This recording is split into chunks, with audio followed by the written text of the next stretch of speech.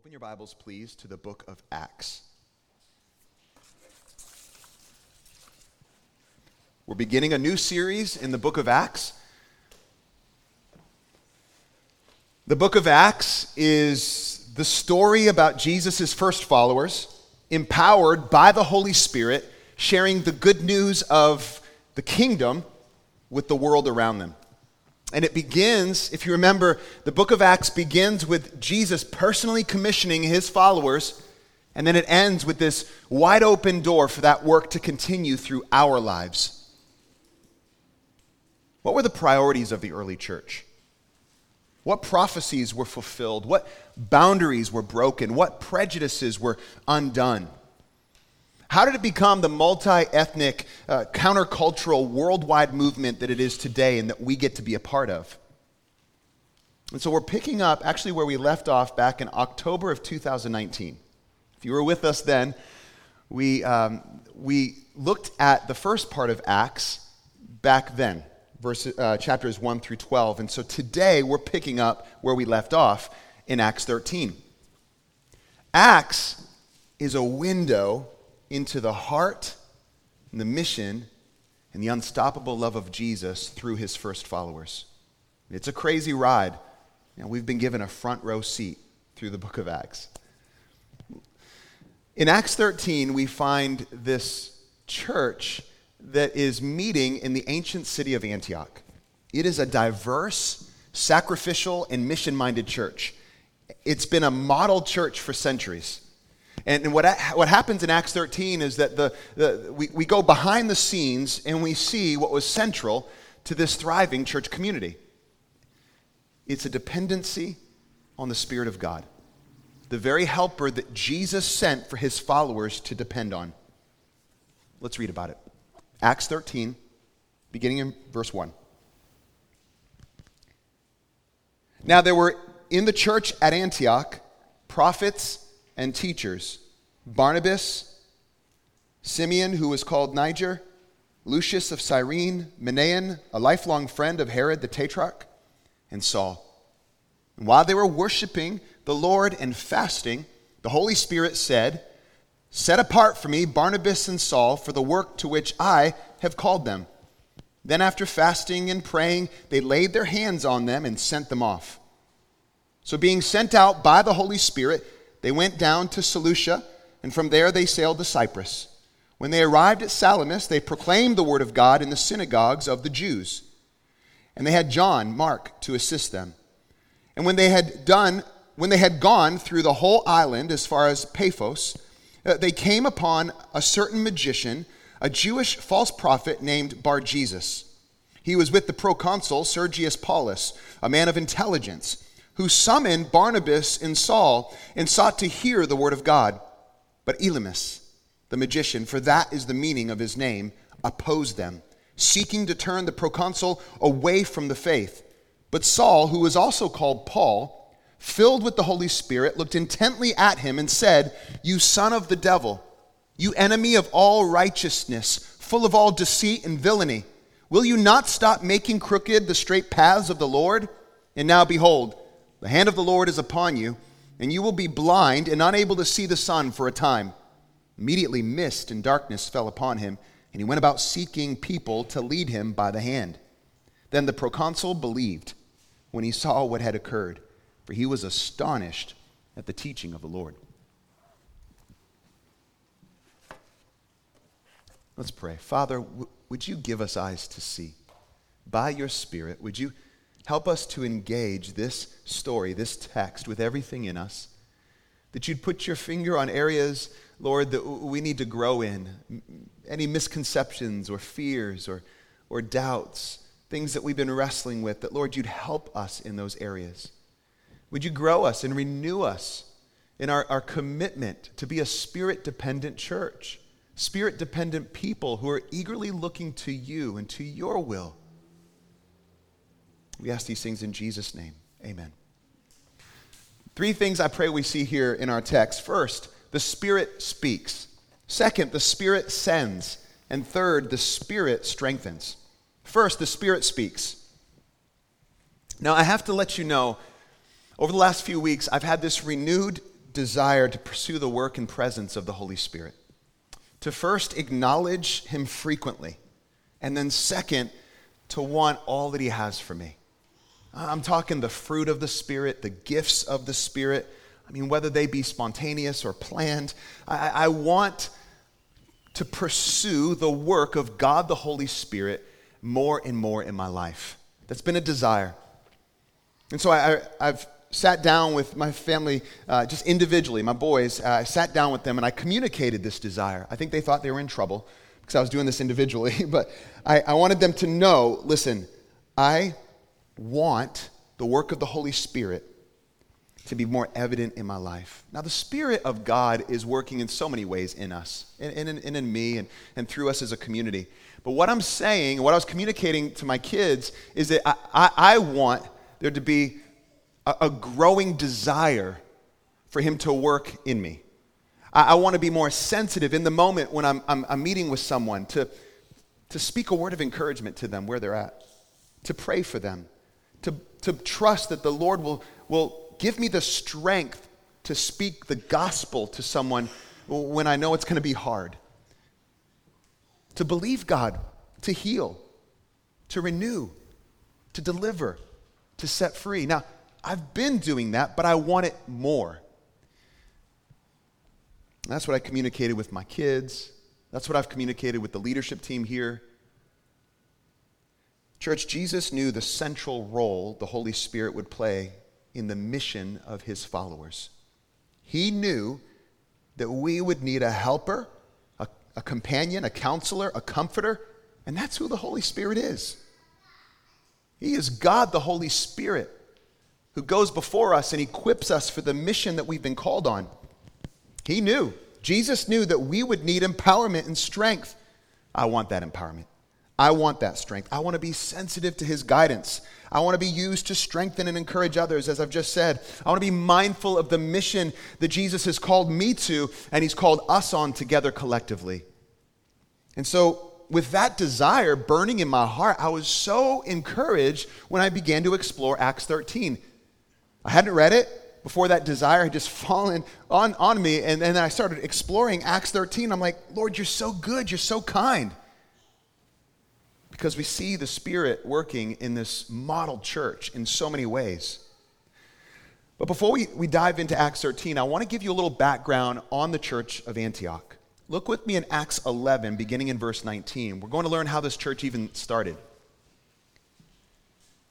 Now those who were scattered because of the persecution that arose over Stephen traveled as far as Phoenicia and Cyprus and Antioch, speaking the word to no one except Jews.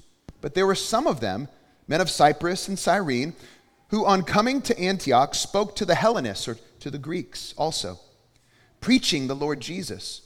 And the hand of the Lord was with them, and a great number who believed turned to the Lord. The report of this came to the ears of the church in Jerusalem, and so they sent Barnabas to Antioch. When he came and he saw the grace of God, he was glad, and he exhorted them to remain faithful to the Lord with steadfast purpose. For he was a good man, full of the Holy Spirit and of faith. And a great many people were added to the Lord. So Barnabas went to Tarsus to look for Saul.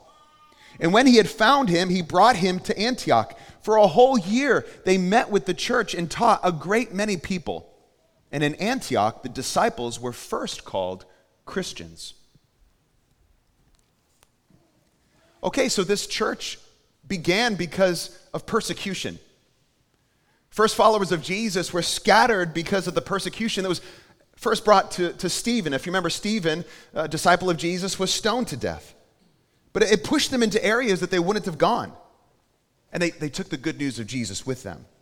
And so here, in the city of Antioch, a new church made up of predominantly non-Jews was born.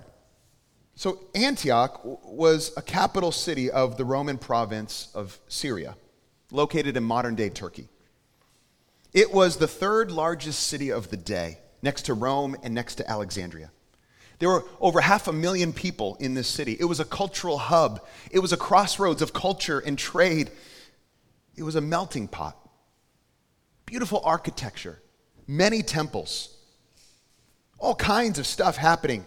in this city. It was politically explosive. It was racially divided. It was immoral. It was polytheistic. And this is where the gospel was brought, and this is where the gospel thrived, the city of Antioch. Now, in chapter 12 of Acts, what we find is that Barnabas and Saul, well, in chapter 11, at the end of chapter 11, they're teaching in Antioch for a year. And then they find out about a famine and a need from the church in Jerusalem. And so they collect an offering and for Jerusalem. And they head back to Jerusalem. And then in chapter 12, we run into James, who was the leader of the early church, the brother of John, the apostle, disciple of Jesus. James is beheaded. Sends shockwaves throughout the church. Peter is imprisoned. His execution just days away, and then he is miraculously rescued from a prison cell. And then in chapter 12, also what we find is Herod, the one who had been persecuting them, the one who had tried to stop the word of the Lord from going forth, he himself died. But the word of the Lord went forth in power. And then Barnabas and Saul, they return back to Antioch. And that's where we're at. Acts 13. And in Acts 13, we're introduced to the church's diverse leadership team. It's a plurality of leaders, of teachers, and of prophets. And they're representing Cyprus and North Africa and Tarsus and Jerusalem, various ethnicities and backgrounds. It's a beautiful team. And here's what it says about them. This church, while they were worshiping the Lord and fasting. So they're gathered together, worshiping the Lord and fasting. And what happens? The Spirit speaks to them there. But let's hit the pause for a second and ask ourselves, what's fasting? It's one of those things that I think we forget about. It's something we actually can practice today. Fasting involves going without food for a time in order to devote yourself to seeking God's guidance and direction. That's what the church was doing. That's what we walk in on. They're worshiping, they're fasting, they're praying, they're crying out to God for direction. Now, you know, just from chapters 11 and 12, that a lot of stuff had gone down up to this point in the early church, right? A whole lot of opposition had gone down. Yet those in Antioch had experienced great renewal and revival. They were seeing Hellenists and Jews, coming to faith in Jesus, this beautiful expression of diversity within this grand city, this growing church. So here they are, followers of Jesus, mindful of the call to make disciples. They know that Jesus had called them. Jesus himself said, "Go and make disciples of all nations, baptizing them in the name of the Father, Son, and the Holy Spirit, teaching them to obey everything I've commanded." And check this out, he says, "I will be with you to the end of the age." And then he leaves. But he sends his Spirit, the Holy Spirit, to empower the church for the work of evangelism and ministry, of speaking the truth of who he is to a people who desperately need it. The people of Antioch had experienced that grace. But here they are, followers of Jesus, mindful of the call to continue to make disciples. And they're wondering, what's next? How do we do this? Where do we go from here? Who do we send? We know the call is to make disciples. We know the call is for all nations. We're not going to be content with just Antioch. So how do we do this? And I think that's where they were, crying out. There was a sense of urgency, of eagerness. There's a sense of dependency and expectation. One author says that there was this atmosphere of urgent desire. I think that really gets at it. This urgent desire to walk out the call that Jesus has given us. We want this. And they're willing to wait on the Lord. They're seeking him. But their waiting involved fasting and praying, worship with sincerity and sensitivity to the leading of the Spirit. In church, I want to learn from this example. I want us to be a church that we're waiting this way. We're crying out to the Lord with this urgent desire for his will to be done. The disciples would be made, yes, here in the city of St. Pete, but Lord, help us to do that effectively and help us to reach people beyond our borders. That would be our heart. So notice what didn't happen. The church didn't just have this brainstorming meeting with a whiteboard and All this careful planning and strategy, though, if you know me, you know I'm not opposed to careful planning. There's a place for that. But it was in the place of waiting on the Spirit for fresh direction that the text goes on to say the Holy Spirit said. Well, what did the Holy Spirit say? Set apart for me Barnabas and Saul for the work to which I have called them. How did the Holy Spirit speak? I think the Holy Spirit spoke through those who had a prophetic gifting in the early church. We're told that the leadership team was made up of prophets and teachers. I believe that there was someone there in their midst that courageously and humbly, after much prayer and fasting, said, I believe the Holy Spirit is saying this.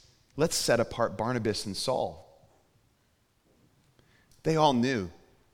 They all knew that Saul was called by Jesus on the road to Damascus to reach Gentiles, that he would be a light to non-Jews. How it would all unfold, I mean, sure, he was doing that in Antioch, but they knew that Saul had this call on his life given by Jesus. And so here they are praying, earnestly desiring the Lord's will. And they were willing.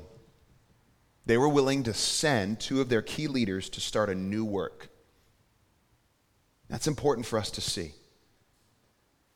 They weren't consumed with building the church of Antioch only, to get the church bigger and better, and there didn't seem to be any reluctance on their part to send the key leaders. I mean, you hear someone say, send Barnabas and Saul. Oh, no, not Barnabas and Saul. I mean, they've been with us for so long. We love Barnabas and Saul. Why Barnabas? Why Saul? It's not easy to send people. Have you ever heard that you should send your best? That churches should send their best? I believe this is where we get that. We should send our best. Or we should send those who are very gifted and called by God. We shouldn't hold anyone back from walking out the call on their life. We should position ourselves as a church, and I'm praying that we do, and I believe we have, but I want to more and more, position ourselves to send people well. When it's clear from the Spirit that individuals are called to go somewhere that we ourselves may not be called to go, but we can cheer them on and send them, we want to do that.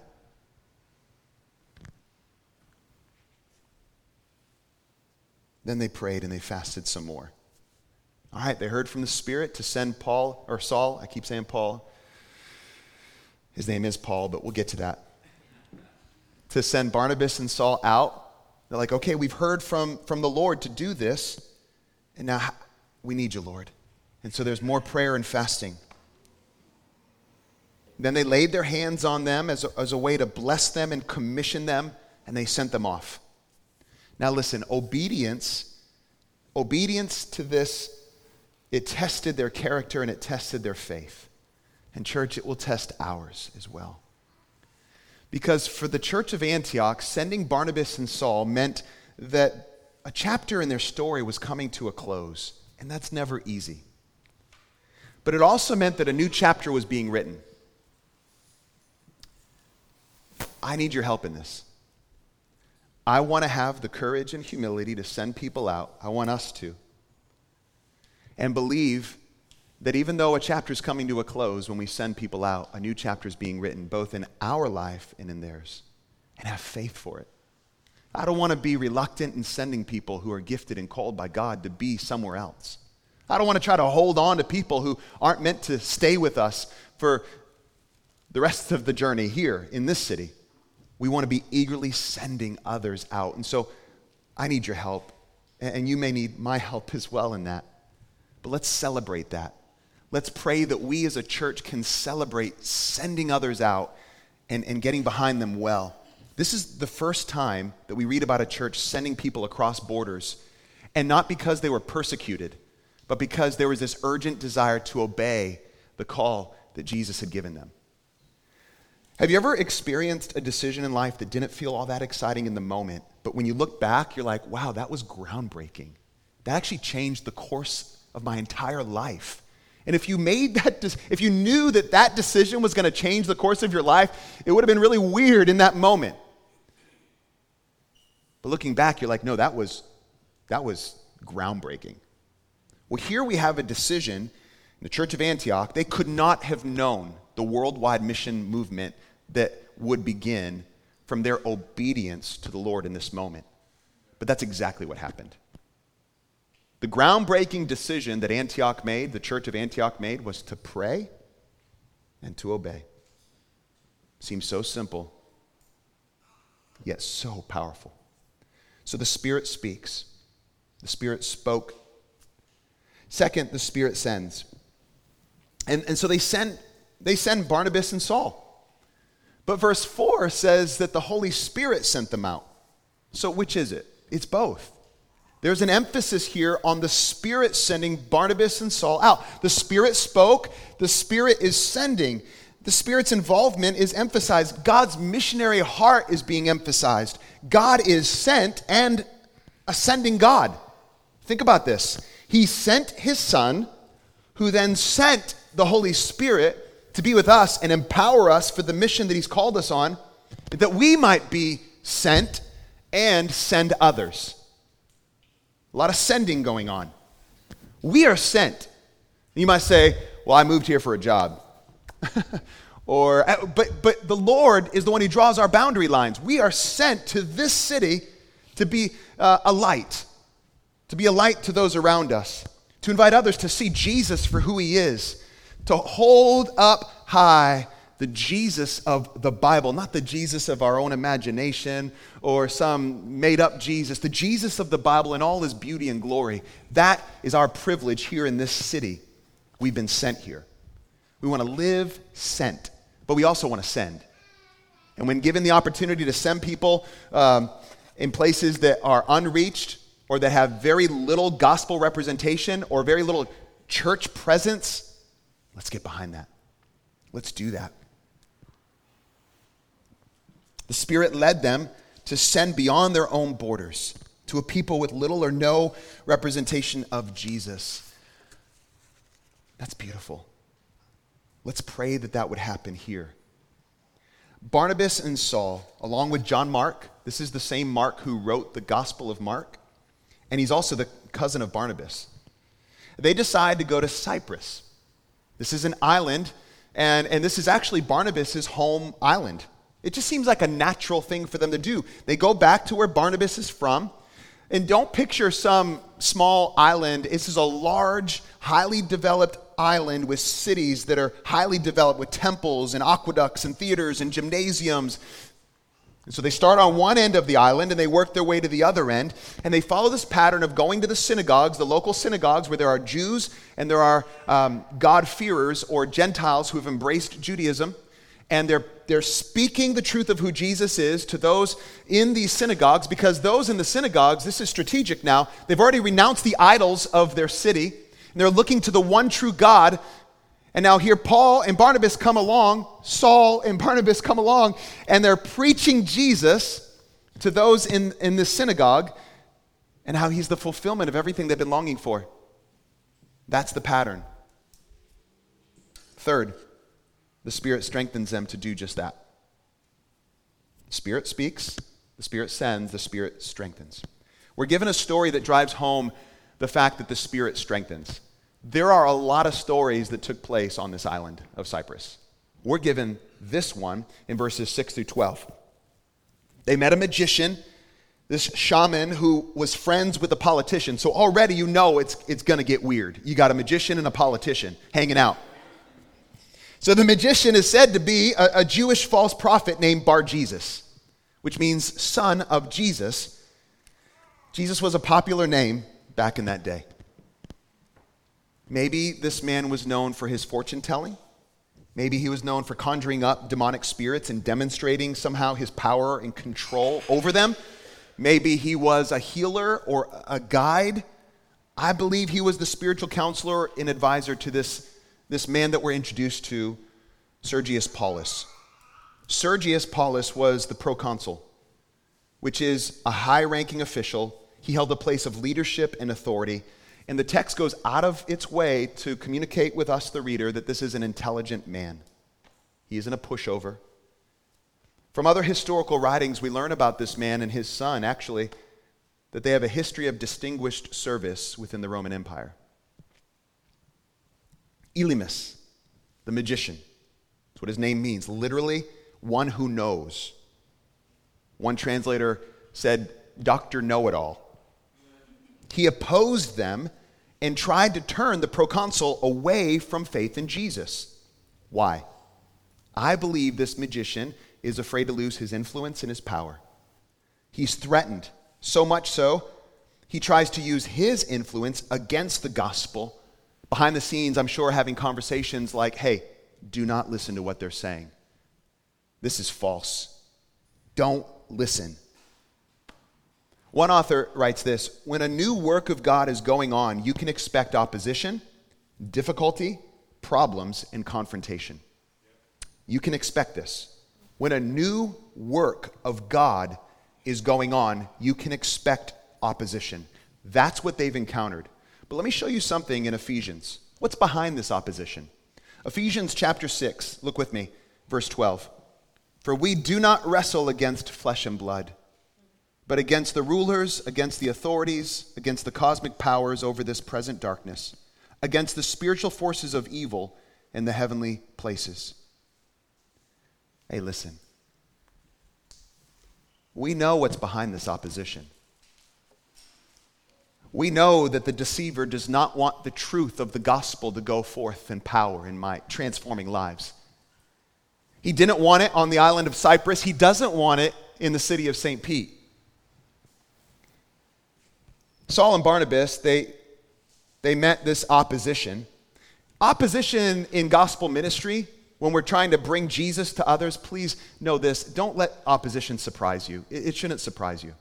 In fact, if you experience opposition, if you experience confrontation, if you experience difficulty and problems when you're trying to bring Jesus to others, that's a good sign. Did you catch what happened, though, in verse 9? It's subtle. Saul, I can finally call Paul, because he changed his name.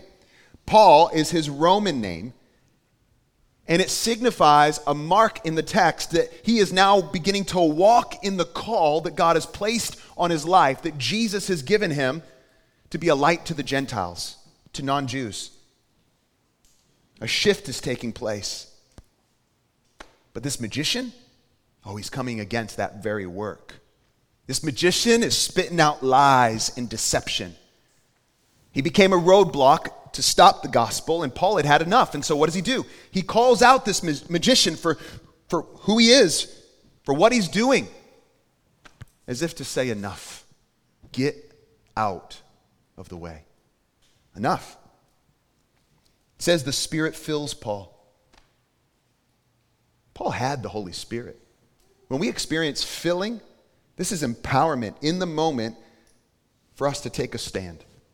Empowerment to walk out our faith in Jesus. Empowerment to speak the truth of the gospel. Empowerment to stand against the work of the enemy. Empowerment, strength to take a stand. The Spirit then gives Paul a direct and specific word for this magician.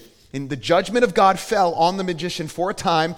The one who boasted that he could see, the one who boasted that he knew everything, needed others to lead him by the hand. He was blind for a time. Now, did the man repent? We don't know his story. What we do know is in verse 12, the proconsul believed. He saw what happened, and we're also told that he was astonished, or literally, he was being amazed at the teaching of Jesus. And so the teachings about Jesus, the teachings of Jesus were the foundation of this expressed faith from Sergius Paulus. Now, so we know Barnabas and Paul were teaching Sergius Paulus, the proconsul, they were teaching him the way of Jesus. And so then he finally embraces Jesus after seeing what took place to the magician and after being amazed at the teachings of the Lord. He realized this is something worth devoting my entire life to. Okay, so maybe you are here and you've been coming to local church for some time now. You've been exploring the way of Jesus. Maybe you are like Sergius Paulus, and you are realizing that this is worth devoting your entire life to. Maybe you've seen the work of the Spirit. You didn't know to call it that at the time. Maybe you've seen the work of the Spirit in this community expressed through kindness and hospitality and love and courageous acts and humility. Sergius Paulus saw the work of the Spirit on this magician who boasted of his own authority, and he was astonished by the teachings of Jesus, and he put his faith in Jesus. A beautiful demonstration of humility, of surrender. And I want you to be encouraged by this, church. There is no dark force, there is no magic, there is no system or power greater than the power of the gospel of Jesus Christ. There is no lifestyle or behavior, there is no position in life worth living for and giving yourself to over and above what we find and discover through Christ. And the good news, church, is that where the Spirit sends, the Spirit strengthens. And so what does that mean for the mission we're on here in St. Pete and beyond the borders, our borders? It means that where the Spirit sends, He strengthens. I find encouragement in that. I need strength. I need strength. So Acts 13 has brought us behind the scenes to see what was central to a church that did not really know that it would change the world or become this model for centuries. They couldn't have known that. But what did they know? What did this church in Antioch know? They knew the Spirit speaks, the Spirit sends, the Spirit strengthens. Do you know that? Are we going to run with that? Do we know that? And if we know that, what does that do to us? How does that help shape us as a Spirit-dependent community? That God the Spirit will speak to us as we are urgently desiring His will to be done here in this city and beyond our borders. I just cannot wait to see what He's going to do. We've had the privilege to be a church for a little over 2 years. He's done so many great things. He's been so faithful. What's next? And like the church in Antioch, we might wonder, how do we do this? What's next? Should we get out the whiteboard? How about we pray? How about we fast? How about we worship together? How about we wait on the Lord and trust Him to speak and send and strengthen? He's going to do it. The Spirit is the very helper Jesus sent for His followers to depend on. And that's exciting. Let me pray for us. Father, thank You for what You've done in Jesus.